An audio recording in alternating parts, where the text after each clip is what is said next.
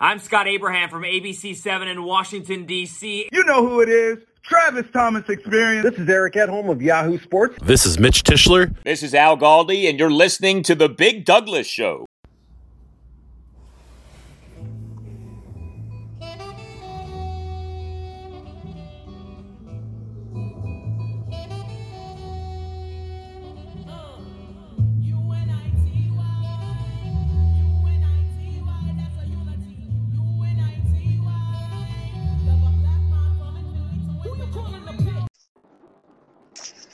Play-by-play voice joins us today.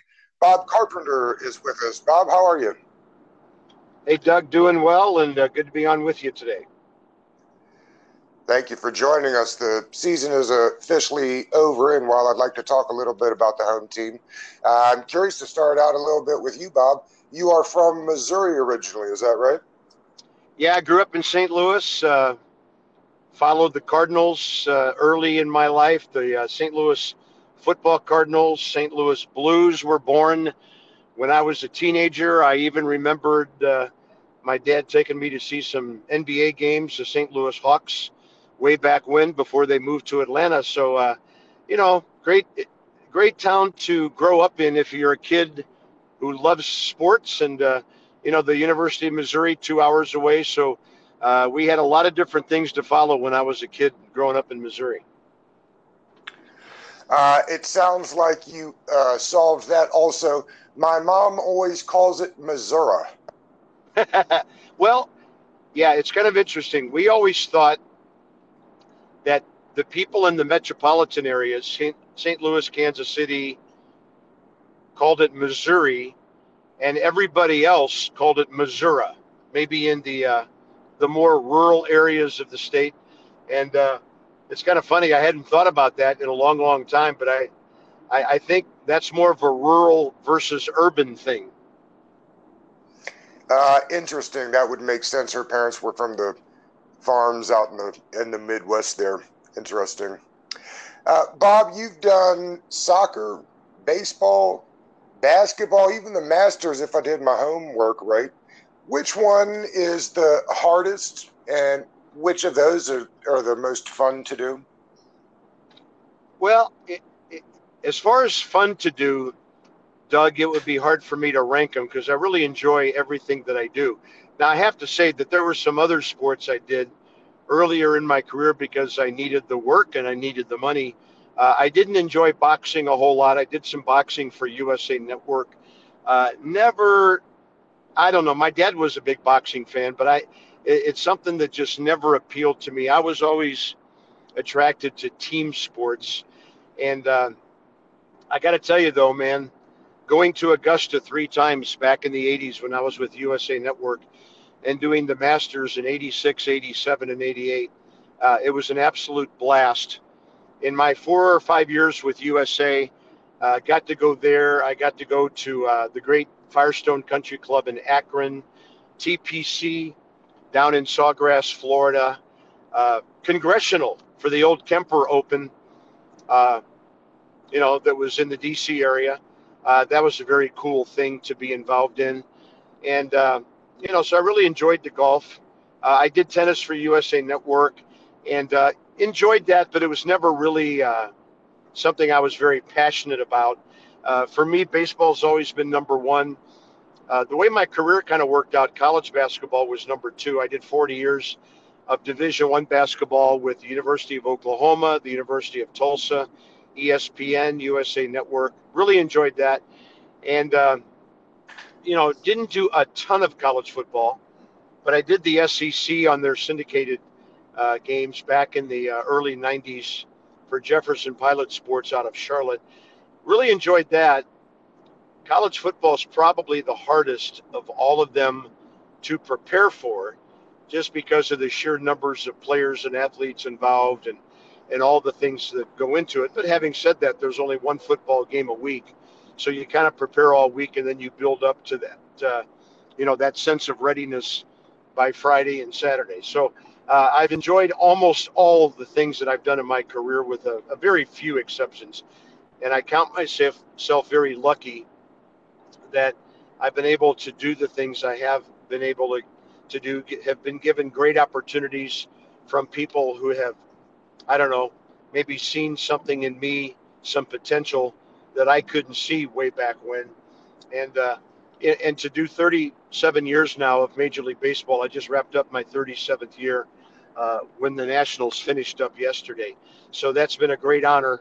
And maybe I think maybe the greatest thing in my career that I've been honored to do is to go to a Major League ballpark every day for several different teams, last 15 years with the Nationals, and be considered a Major League announcer. It's a great privilege to be able to say that.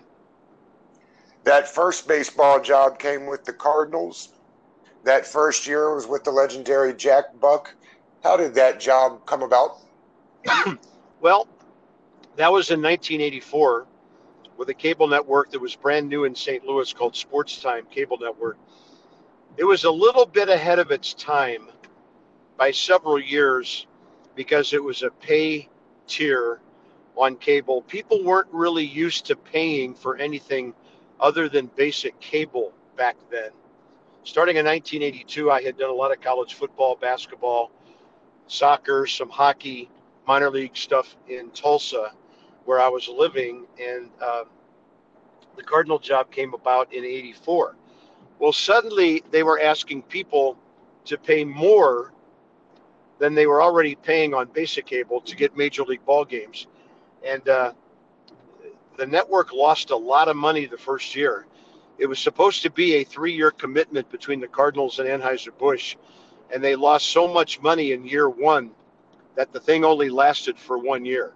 So here I was, 31 years old, thinking, hey, I made it to the major leagues after doing minor league baseball and a ton of other things and a lot of other sports for Anheuser-Busch Sports Productions in St. Louis. So I figured I had a pretty good deal going there. And all of a sudden, I'm out of a job after 1 year as a big league announcer. But it was a great privilege. It was a great privilege to work with Jack. I was on TV. He was on radio with Mike Shannon, who's still doing the Cardinal games. And Jack would come over and work the middle 3 innings with me on TV. Mike would work the other 6 innings, and we'd split up the play-by-play here and there. But, to sit there next to a guy who was one of my idols, Jack Buck, for 3 innings during a game, it was a great honor. Jack treated me very well, very respectfully. He knew I was a rookie announcer. And, he'd put me on the spot here and there to see what I'd come up with or to challenge me a little bit. And I tried not to be intimidated by that. But Jack was great to work with. I learned a great deal from him.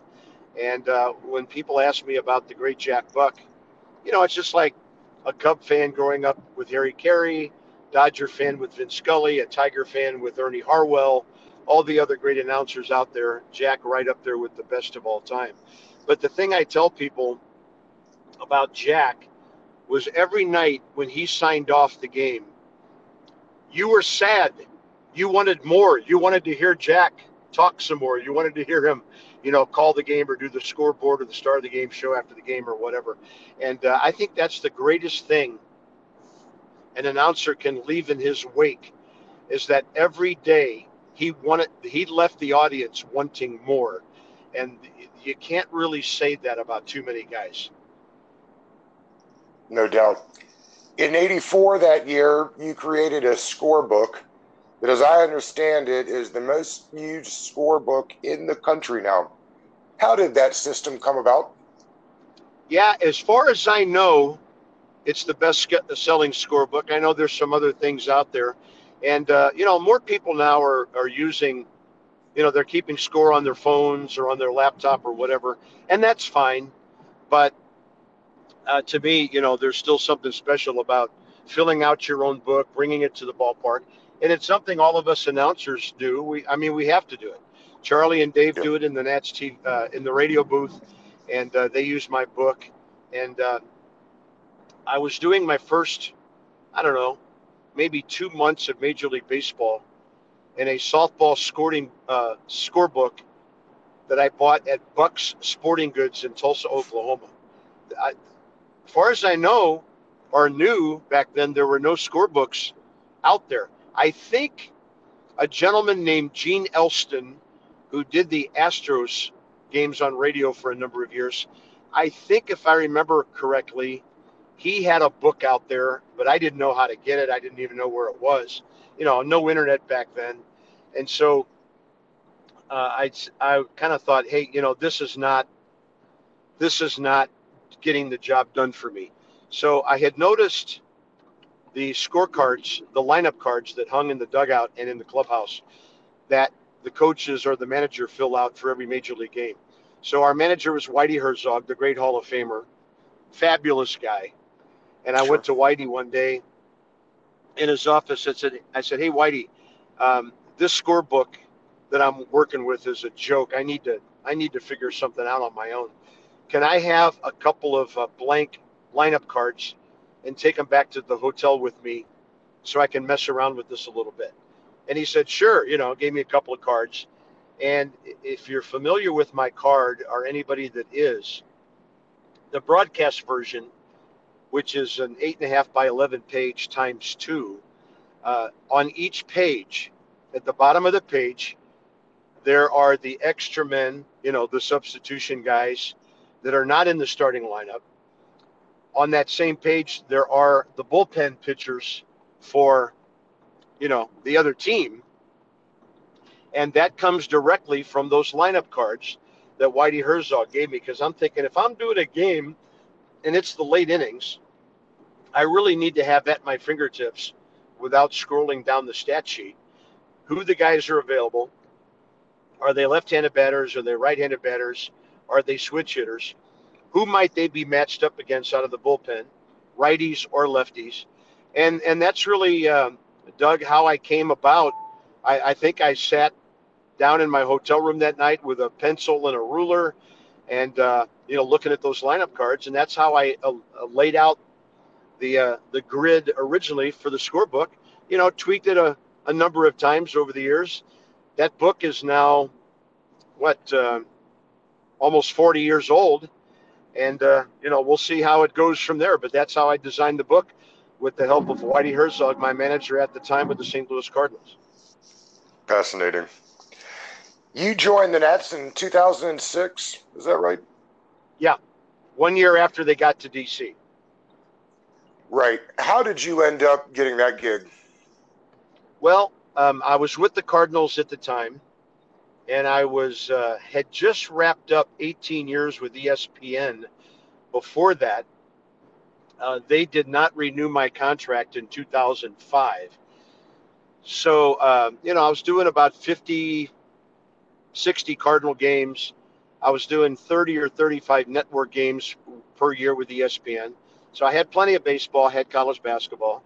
But when I lost that ESPN job in 2005, I was looking for a full-time TV job or any baseball job because, as I said, the Cardinals, it was the over-the-air games. Well, those games were migrating their way over to cable, and my number of games was going down every year in St. Louis. So my agent, Alan Sanders, I remember this because I was in Stillwater, Oklahoma, at Oklahoma State the night before a college basketball game there. I was having dinner with my crew, and I got a call from my agent. And anytime you get a call on your phone from your agent, it's going to get your attention. And he called me that night. So I'm sitting in Stillwater, Oklahoma, and he says, hey, it looks like there's going to be a baseball opening in D.C. with the Washington Nationals. They're not bringing Mel Proctor back, who was the announcer for the Nats games with Ron Darling in 2005. And for whatever reason, the Nationals had decided to make a change. Alan said, I've been in contact with them. I've told them how wonderful you are, which is what agents do. Pardon me while I cough partly in jest on that one. But also, he said, they have told me that they're interested, and can you come to D.C. maybe early next week for a face-to-face interview? And I said, absolutely, sure. I had a year left on my contract with the Cardinals, but again, it was a part-time TV deal. It was not a full-time baseball deal with the Cardinals. And my agent and I decided, let's see what the Nats have to say.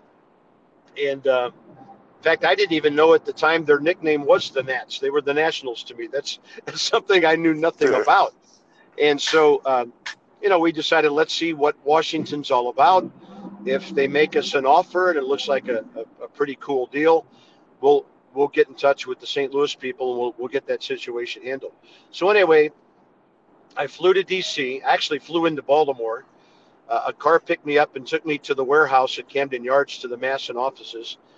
I met with Jeff Hallis, who was the number 2 man there, and it went great. I spent about an hour and a half with Jeff. We really hit it off. It was fantastic. And Jeff said, okay, you're done here. Now we're going to put you back in that same car, and that car is going to drive you down to RFK Stadium in D.C., and you're going to meet with Tony Tavares and Kevin Ulick, who were the top 2 guys running the Nationals that time after they came from Montreal. So I hop in the car, hour drive. They take me down to RFK. I meet with Kevin Ulick for a few minutes. And Tony Tavares, he was scrambling. It was late February now. And, and they're starting a baseball season the 1st of April. So anyway, I get in to see Tony. I spent a good hour and a half to 2 hours in there with him.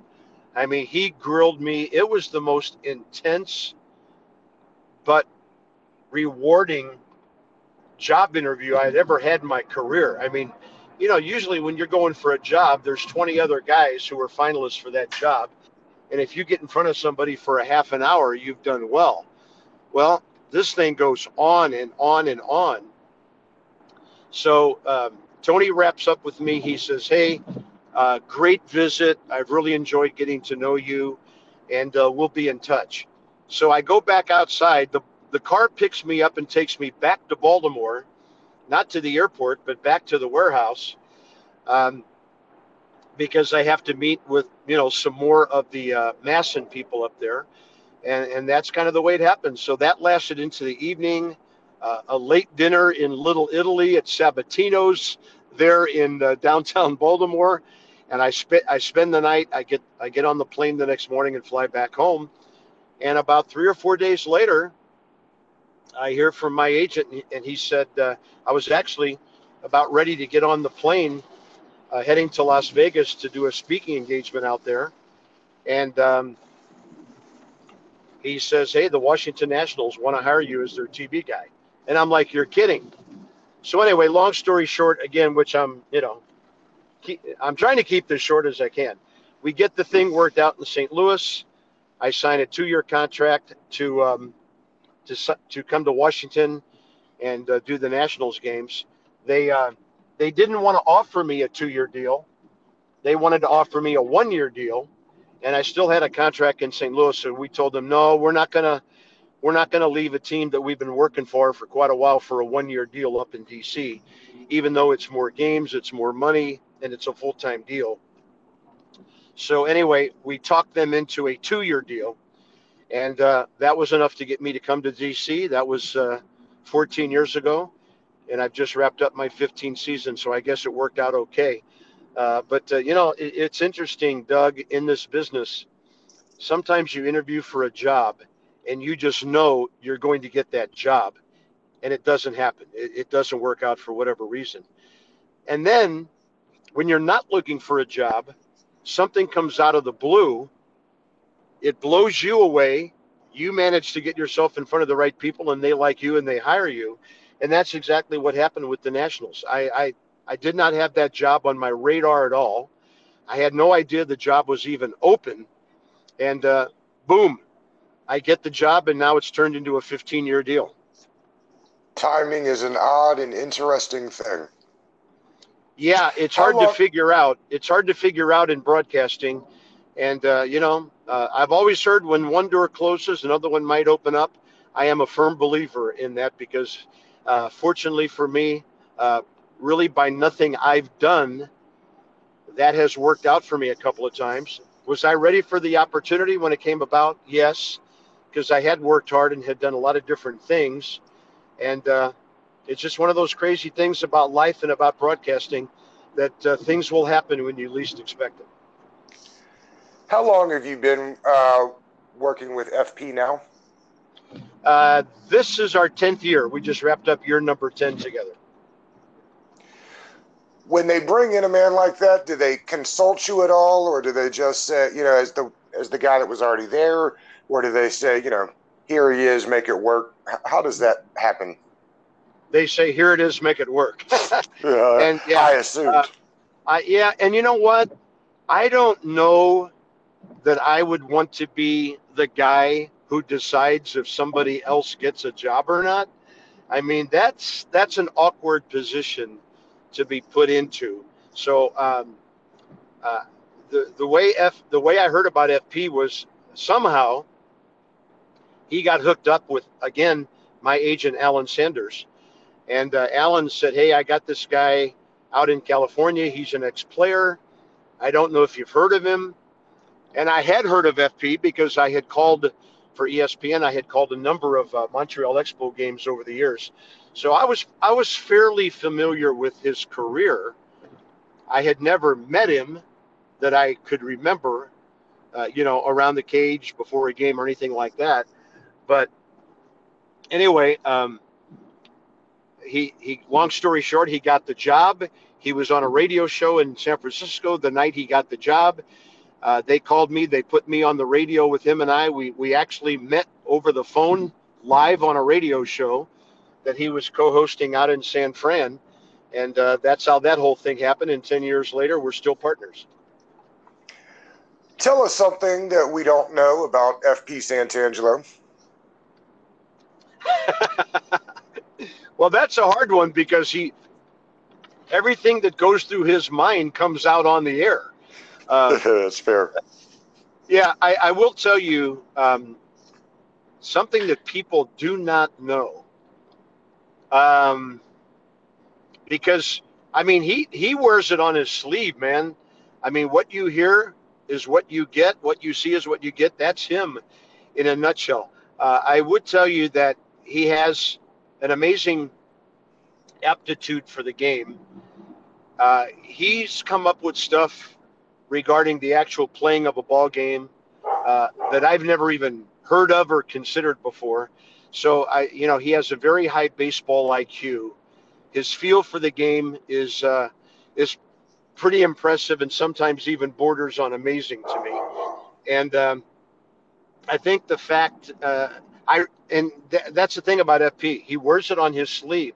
So it's hard for me to come up with something that our fans don't already know, because I think they know him pretty well, because, what you hear and what you see is what you get with that guy.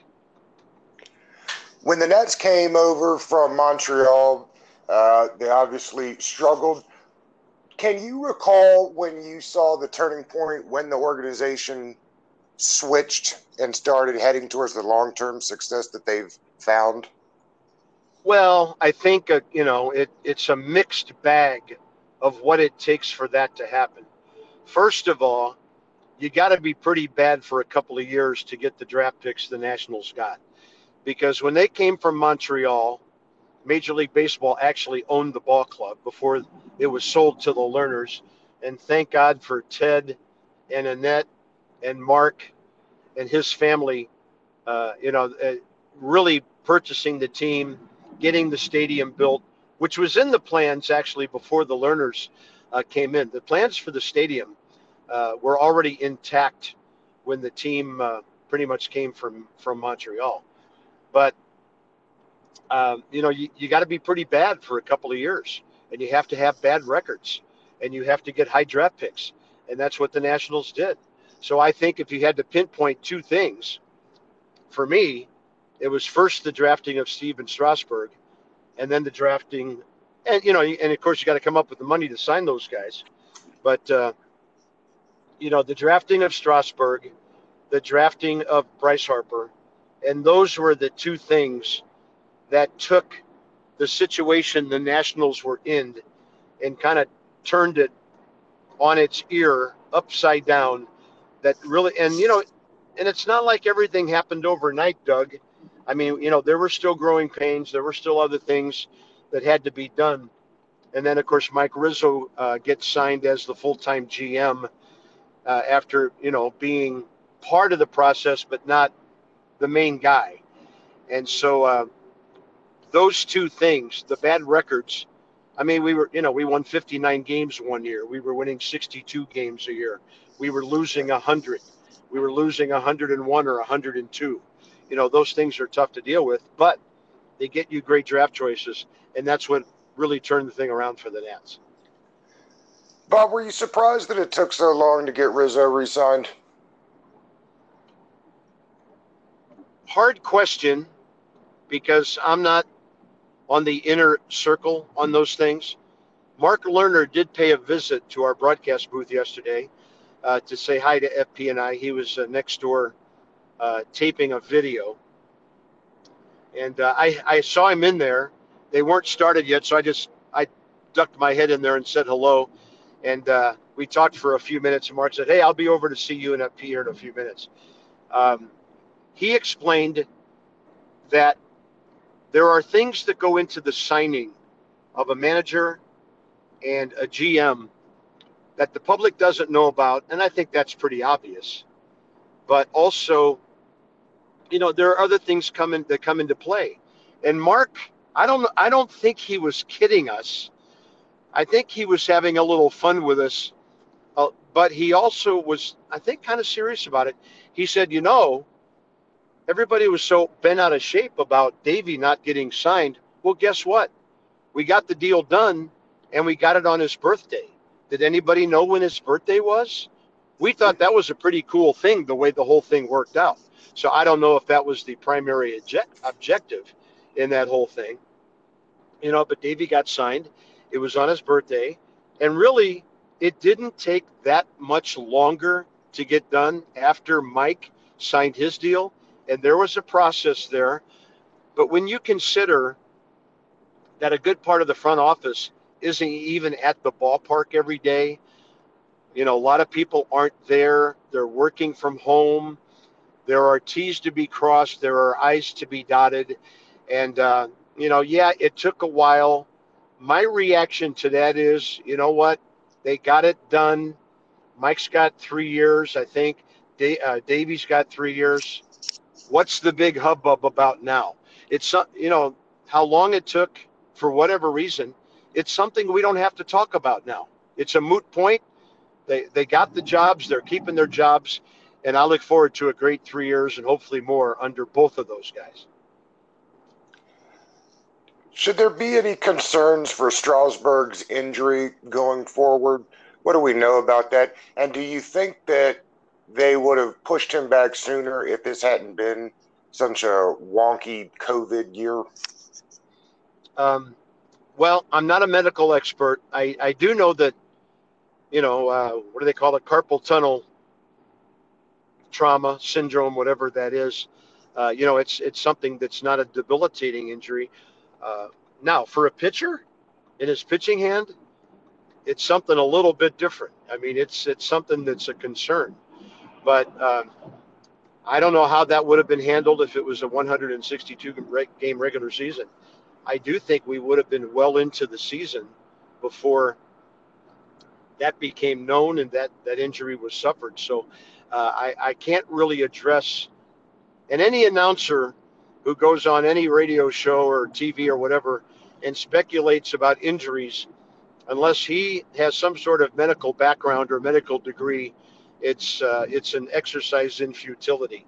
I will just say that if there was anything wrong at all with Steven Strasburg and his ability to throw a baseball, I'm glad they shut him down. I'm glad that they're addressing it, that, he's going to be okay for the long term. That's the important thing. We got this guy for a number of years. He wants to be in D.C. his whole career. We want him pitching in D.C. his whole career. And whatever it takes to make that happen, that's the corner I'm in. At the expense of some games this year, which maybe in the long run we're going to look back and say, hey, Juan Soto won a batting championship. That's fantastic. We found out Luis Garcia can play at the major league level. We found out Andrew Stevenson's an exciting player who may have some great days ahead of him. But given the 2020 scenario we may look back and say, you know what, that season was for finding things out, but that season also was for getting a few guys healthy here and there. And hopefully Steven Strasburg has a long career ahead of him after he had to be shut down this year. No doubt about that. They let Rendon walk. Do you think that at all was to make room to pay Turner and Soto? To your point, Soto's the youngest NL batting title. You think they'll try to get him extended early like the Braves did Acuna? Well, I think some of that money went to signing Strasburg, to his extension. Sure. Right. And maybe you're right. Maybe some of that money, I'm not privy to how the team budgets this and that. It's fun for us on the outside. I know fans love to play general manager. I know they love to play manager. Last night's game, that's what I would have done. Well, 2020 hindsight and all that. So it's not going to be cheap to sign Trey Turner. It's not going to be cheap to sign Juan Soto whenever those moments come. I mean, I'd love to see the Nats strike, a shot across the bow and get one of those guys or two of those guys signed ASAP. Juan's still under team control longer than Trey is. But, hey, when you're looking down the road and you see the kind of pitching we have and you see the kind of ball club we have and some of the young talent we have, I want Trey Turner and Juan Soto to be Nationals for a long, long time and hopefully Nationals for life, because those two guys are special. They are all-star players. They both have the potential to be MVPs. You can't look at too many ball clubs and say, hey, they've got a couple of guys who could be MVPs. I think the Braves have a couple of those guys. And I don't think the Phillies have more than one of those guys. And so, in the division, those are spectacular talents. So my bottom line is let's get those kids locked up ASAP and keep them for as long as possible. If I said that Corbin felt like an afterthought this year, is that unfair to him? Yeah, I think so a little bit. I think that's unfair. Patrick pitched. He didn't pitch great. He pitched better than average. He had some bad luck. There's always one guy on the staff every year that doesn't get the run support that some of the other guys do. And so I think Patrick falls into that category. And the other thing is, Doug, don't be hard on anybody because of 2020. Patrick Corbin's we're wiping the now. Max did end up with a winning record, by getting his W on Saturday, and that was cool. 11 years in a row with a winning record. I know it was only 5-4, but that's still a big deal. There are a lot of good pitchers who didn't win 5 games this year. So wipe the slate clean. For me, Juan Soto won a batting title. That's going to sustain me through the offseason. But for me, for just about everybody, I've taken that chalkboard out, and I've taken the eraser, and I've erased pretty much everything off that chalkboard for 2020. And we're going to start all over, start anew, get some new players that'll make the Nats a contending team. And I think this team is still just about as good as anybody out there. Couple final questions for you. Do you think that Ryan Zimmerman and Howie Kendrick will be back next year? I think one of the two will be. Which one it is, I do not know. Maybe it's more likely to be Ryan. Howie has older kids than other players do. His boys are like teenagers or about to be teenagers. So they got ball games. They have activities. Ryan's little ones are still little ones. And I think Howie might be the one more apt to walk away, and I was sad this year when Denard Span didn't get a deal that he was comfortable with as a veteran player who still had some good baseball in him, I believe. I think Howie falls into that category too if he can stay healthy. But maybe because of the family situation, Howie is the more likely guy to say, hey, won a World Series, Division Series MVP, our league championship MVP. Could have been the Division Series MVP as well, but they don't give that award. And Howie might be the more likely of the two. I'd love to have both of them back for the clubhouse and the character of the team, but it's gonna take a lot of good things to go right for that to happen. And finally, Bob, I thought maybe as we wrap up this season and look on to a new one, maybe you'd give us a couple of guys that ought to be called up for next year that we can look forward to. Well, Luis Garcia has already been called up, and I think he's our starting second baseman next year. Starlin Castro, of course, will still be around.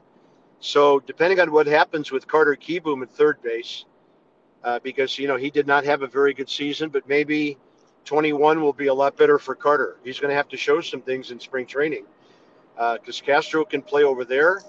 Josh Harrison figures into the mix. I think we've got a couple of good young pitchers to keep an eye on, but both of, some of those guys have either just been drafted or drafted in the last year or so. So I'll leave that up to Mike Rizzo. But we've already seen, I think Andrew Stevenson has made a strong bid to be part of the team. Now, he's been in the big leagues before. So, I don't know of anybody down there who's a total mystery, who's not on the radar, who's going to be called up and be another Victor Robles or Juan Soto or Luis Garcia. That's asking a lot of any young player. But, we've already seen some guys at the big league level this year that maybe would not have seen action. I think Kyle Finnegan out of the bullpen is a great candidate to make the team. Kyle McGowan is definitely a guy that may be in the mix there. And that's a lot of guys right there who we didn't know a whole lot about at the start of the season. And in some cases, we knew nothing about. Bob, this was so much fun for me personally. I could have done this all day. Thank you so much for coming on with us. Hey, Doug, my pleasure, my privilege. Honor to be on with you. Thanks for having me on. And maybe at the end of next season, we'll have a long conversation about a season in 21 that was a whole lot better for the team than it was in 2020. I look forward to it. Bob Carpenter, everybody.